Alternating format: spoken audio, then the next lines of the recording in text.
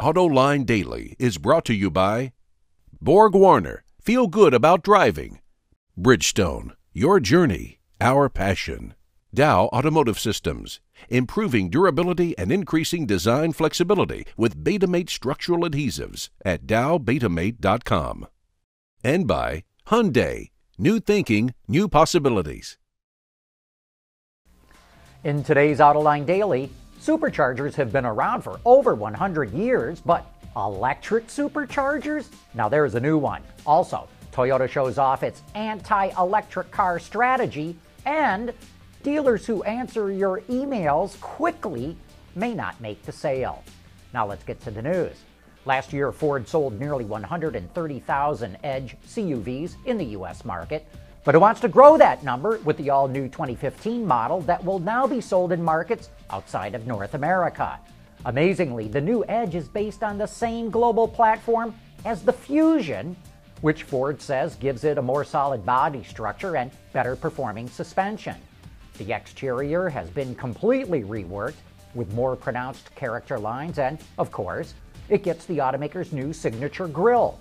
There are 3 engine options available for North America: a 2-liter turbocharged 4, a 2.7-liter turbocharged V6, and a 3.5-liter V6.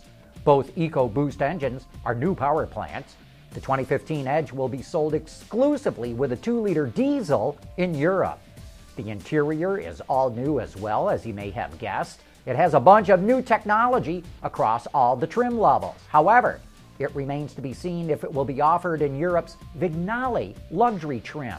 Even if it's not, Ford still plans on competing with other luxury vehicles in the Asia-Pacific and European markets with the top-level titanium package. It'll hit American showrooms in the first quarter of 2015 and will follow with Europe, South America, and then Asia-Pacific, including China.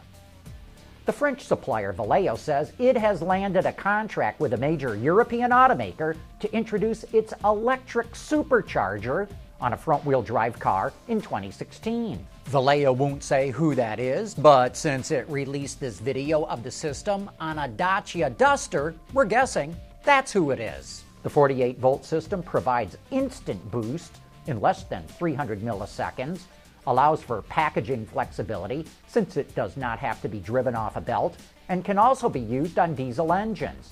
Valeo is selling the electric supercharger as a way to reduce CO2 emissions when combined with engine downsizing, but there could be a performance play here too.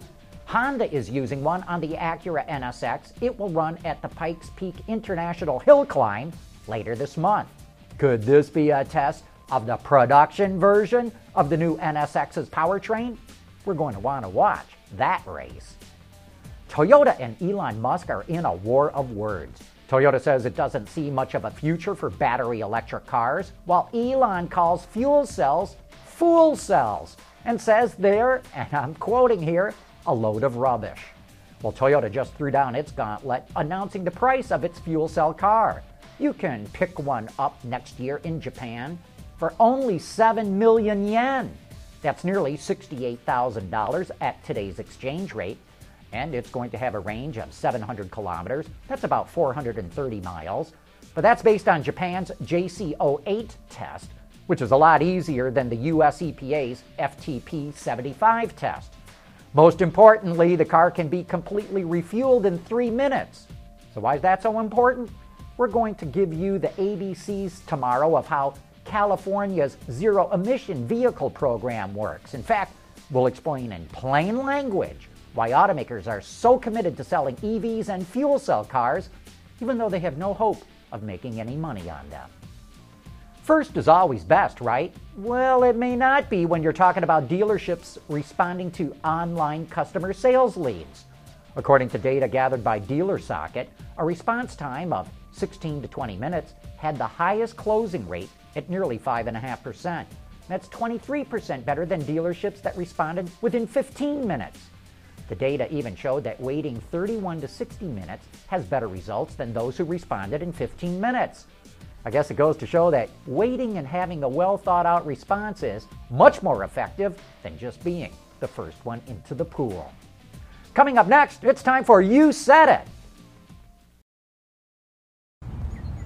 Here's one of the great things about the all-around performance of our Jeweler tires. Excellent traction. Do you need a ladder? Yes, I do. Okay. At Bridgestone, our passion for performance knows no bounds. And now it's time for some of your feedback. CTech heard our report that Cadillac sales are languishing this year and how it's in danger of being outsold by Audi in the U.S. market. Cadillac needs to bite the bullet and lower their prices. It may also help to continue to offer a wagon and coupe CTS. Build great cars, take a smaller profit, and you'll take back market share. That, and I would add, a CUV sized below the SRX would be better than I think keeping the wagon. But remember, the new Escalade has just hit the market and there is an ATS coupe on the way. That's going to help, but Cadillac's biggest problem is that it does not yet have the full lineup that can compete with the German luxury brands. Marshall saw our report that the new Volvo S60 is getting rid of buttons and going with a touchscreen. Funny, Volvo used to be all about safety. With buttons and knobs, I can easily operate the radio and climate control by touch, never having to take my eyes off the road. This touchscreen nonsense is a backward move for Volvo. But then, what would you expect from a Chinese-owned company? Well, don't blame the Chinese, Marshall. All the styling and engineering decisions at Volvo are still made in Sweden. Or at least that's what they keep telling us. RS does not like the idea of a battery-powered Harley-Davidson.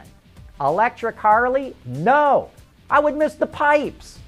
Well, personally, I think it would be a mistake for the company to come out with an electric motorcycle using the Harley-Davidson brand. Maybe they'll prove me wrong, but I think this is more of a branding issue than a technological one. CTech heard our report that yellow and orange cars have better resale value, and he thinks he knows why. Usually, a yellow or orange car is a special edition, most likely with more options. A Hugger orange Camaro gets more bids than a silver one. A yellow Bumblebee Camaro is worth more than a black Camaro. And that is a great point, CTech. Thanks for the insight. Pedro Fernandez heard our report that the notorious new car smell often includes fumes from plastic, foam, and glue that automakers are trying to get rid of. Well, there goes another reason for buying a new car versus a used one. No more new car smell. Oh, honey, but I love that new car smell. Out the window, baby. Well, it may not be completely gone, but that new car smell will not be as noticeable in the future. Hey, thanks for all your comments and letters. We truly enjoy reading them all. And don't forget, tomorrow night, John Krafchick is our guest on Autoline After Hours. He's the former CEO of Hyundai Motors America and now the president of TrueCar.